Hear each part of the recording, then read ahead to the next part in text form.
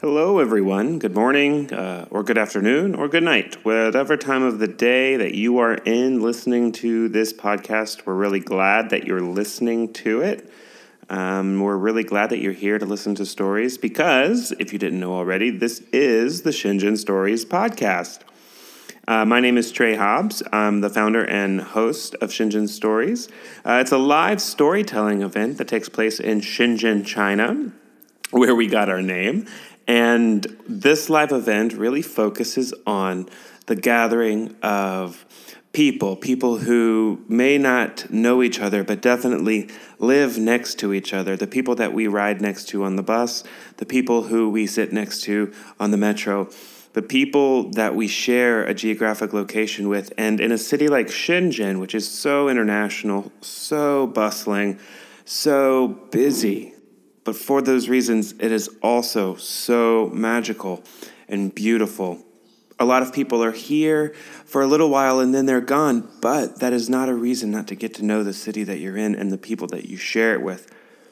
So we started Shinjin Stories to foster an international community, and that community has grown so much. We love our audience, we love our podcast listeners. We love the people that come up and say, hey, do you have a story event coming up? Or I have a story that I want to share. Because we firmly believe that everyone does, that everyone has a story to share, and that story is worth telling, and that story is worth listening to. Both acts we think are extraordinarily brave.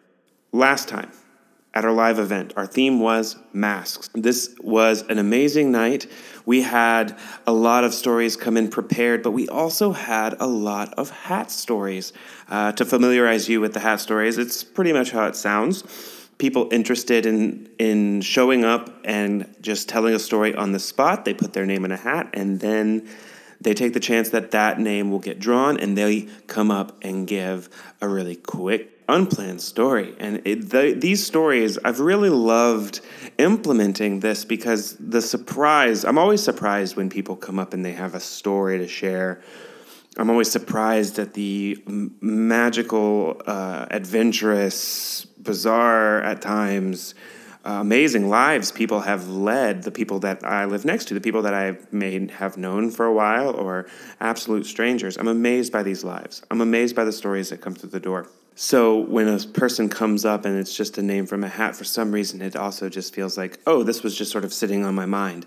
I heard someone else's story and this just like immediately popped up into my mind. So I just really had to tell it. And this is what we need more of. We need the flexing of this storytelling muscle, this community muscle. And it doesn't have to be storytelling, really, just any type of sharing your work, sharing your expertise, sharing your time, sharing a skill, sharing your stories. We need more of that community now more than ever. And we love it when people hear a story and that ignites something in them. And we've seen it over and over and over again, that stories beget stories, and stories build community.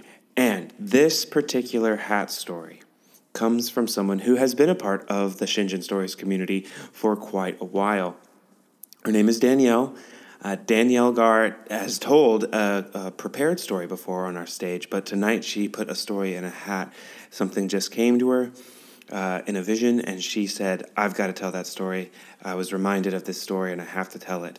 And I'm using the words, it came to her in vision, very deliberately, because this story is not your normal sort of friends losing touch and then getting back together story. As you listen to Danielle tell it, you will hear an experience that is unique. It may not be yours, or it may be. But either way, it is an amazing story of love, reconnection, and touching something that isn't always a part of our everyday world. So I'll let Danielle tell it. She tells it best. Okay, so my story is like spooky and like weird and scary, but it ends well, and I want to tell you that at the beginning. When I was born, my mom went to a jazzercise class and with me in tote, because it was like jazzercise with your newborn.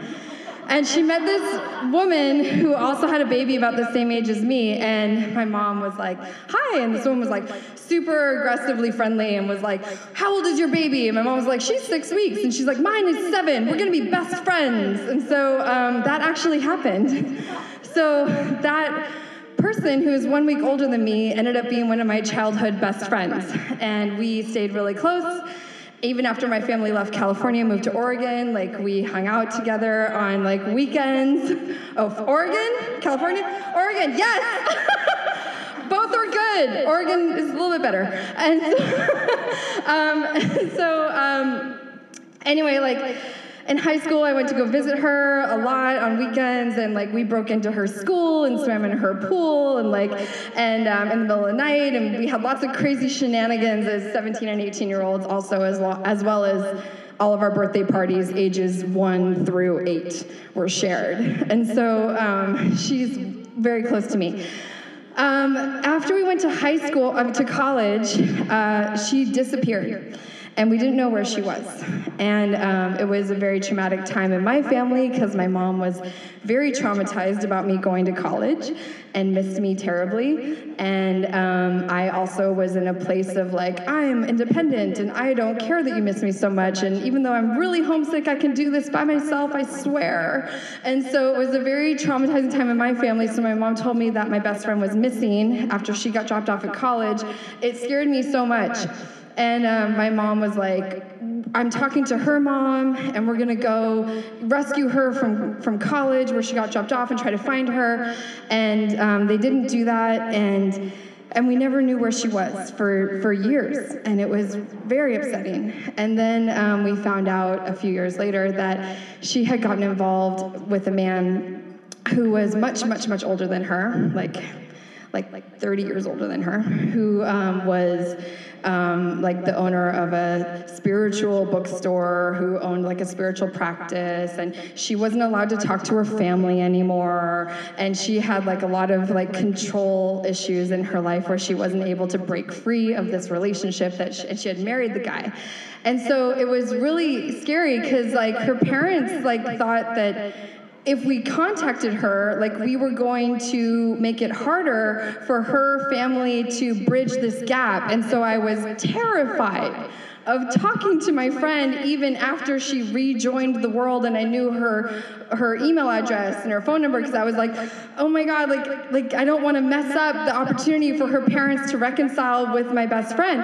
And so one day I was in the town that we grew up in together as kids, and my mom and I can't remember what we were doing. I think we were in town for a meditation workshop or something.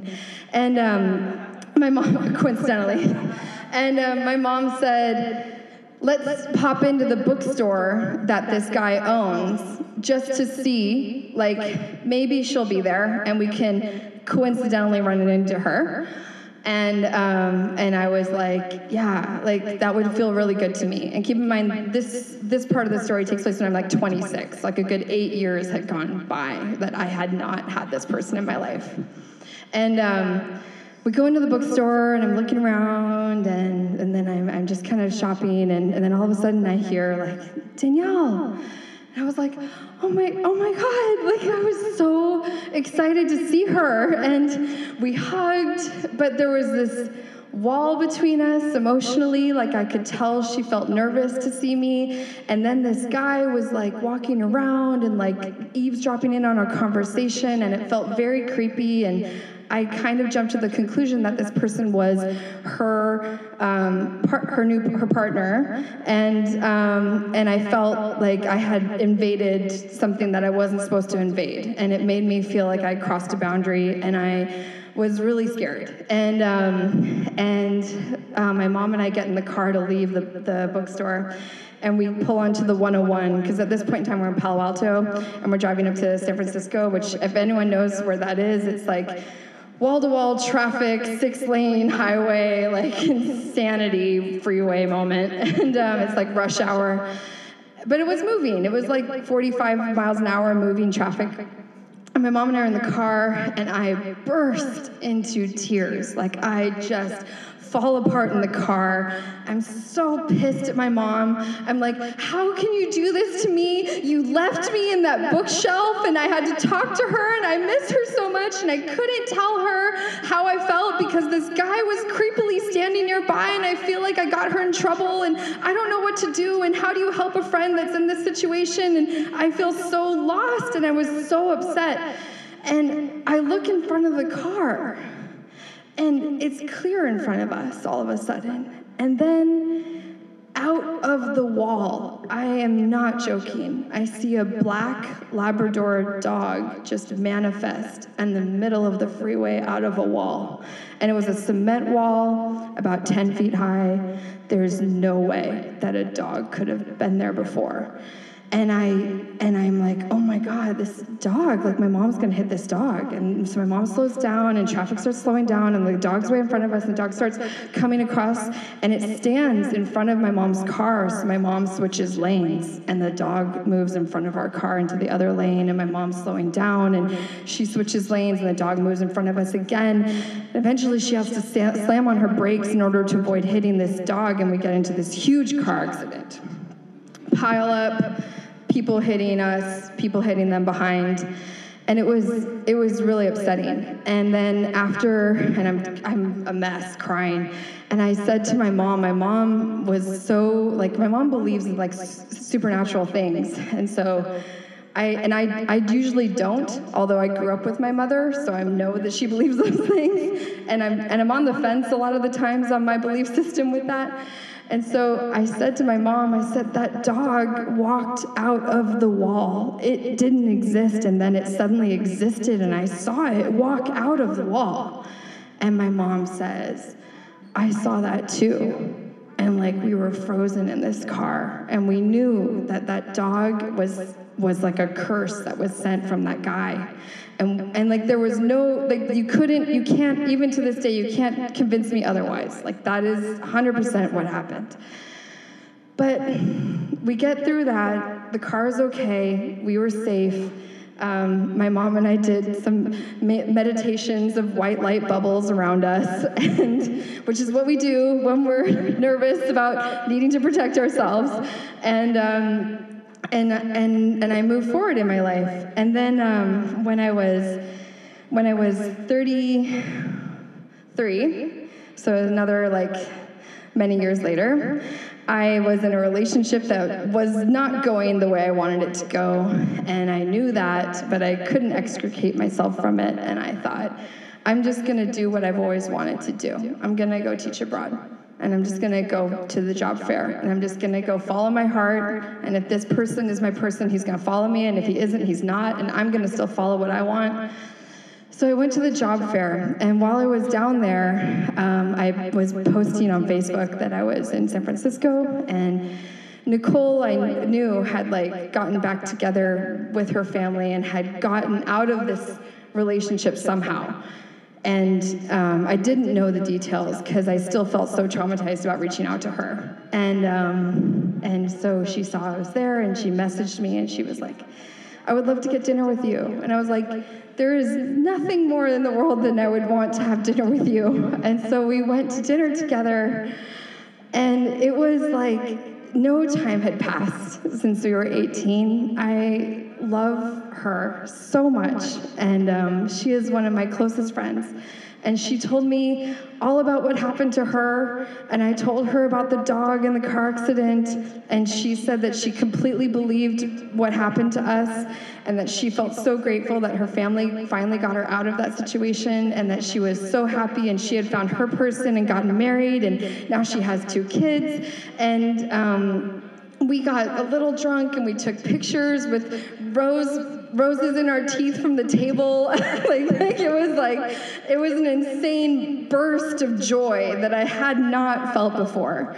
And I went back to my parents after getting a job at that job fair and deciding to change my life. And I shared with my parents the story, and I was like, it was amazing to see somebody arrive back at themselves in a way that I didn't know someone could. And it was so beautiful. And we are still super close friends, and I see her every time I'm at home. And it was just to me, that's just such a beautiful story that was really scary, really, really scary for a solid point of time in my life. And it turned out so well, and it was such a miracle.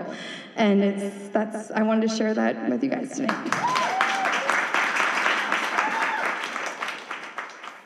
Thank you, Danielle, for that amazing story. Thank you, podcast listeners, for listening to the story. Thank you so much for your support to Shinjin Stories. It means the world to us. If you want to continue interacting with us in any way, please connect with us on Instagram, on Facebook, on Twitter. We are on all of the social media. If you're in China, get on our WeChat group. Now, the way that you do that, usually you could find a QR code, you could scan it and get on. But we've intentionally left it QR code-less because we would love it if you could find someone who is already in the group. Scan that code, become friends with them, and then have them invite you into the group. And boom, there you go. Your community has grown a little bit bigger too. And you never know what story is lying behind the eyes of the person you're next to. All you have to do is ask. Or, as we've seen through Danielle's hat story, just tell your own story and watch it ignite the stories around you. Guys, it can't be said enough. You are amazing. Keep being awesome at what you do. And I'd like to say a few things as we head out. I'd like to thank those Lavender Whales for the use of their song, I'm So Proud of My Friends. We use that for the intro and outro music. I also want to say a huge thanks to David Shepard, Jamie Bacigalupo, and Eddie Bruce for helping with all things sound editing, story finding, organization, moving chairs, all of it. They're amazing. And you guys, of course, the listeners, for coming in. I want to thank all of our storytellers from our live event, all of our storytellers who are coming up in our future live events. One of those storytellers might be you. So if you have a story, if you want to get in touch, please reach out to us on the aforementioned social media sites. You can email us also at shinjinstories@gmail.com. If you want to just maybe see if you can get involved in any way, if you want to partner with us in any way, or if you just want to say hi, we love that too. We'd love to hear from you in any way. So thank you so much for being an amazing audience. Thank you for spending your commute or your walk or your free time with this podcast. Maybe you're cooking a nice frittata and you're just listening to a story while you make the frittata. However you're listening to it, we appreciate you greatly. Please stay tuned for more great stories on our upcoming events. That's going to do it for us. Have a great day.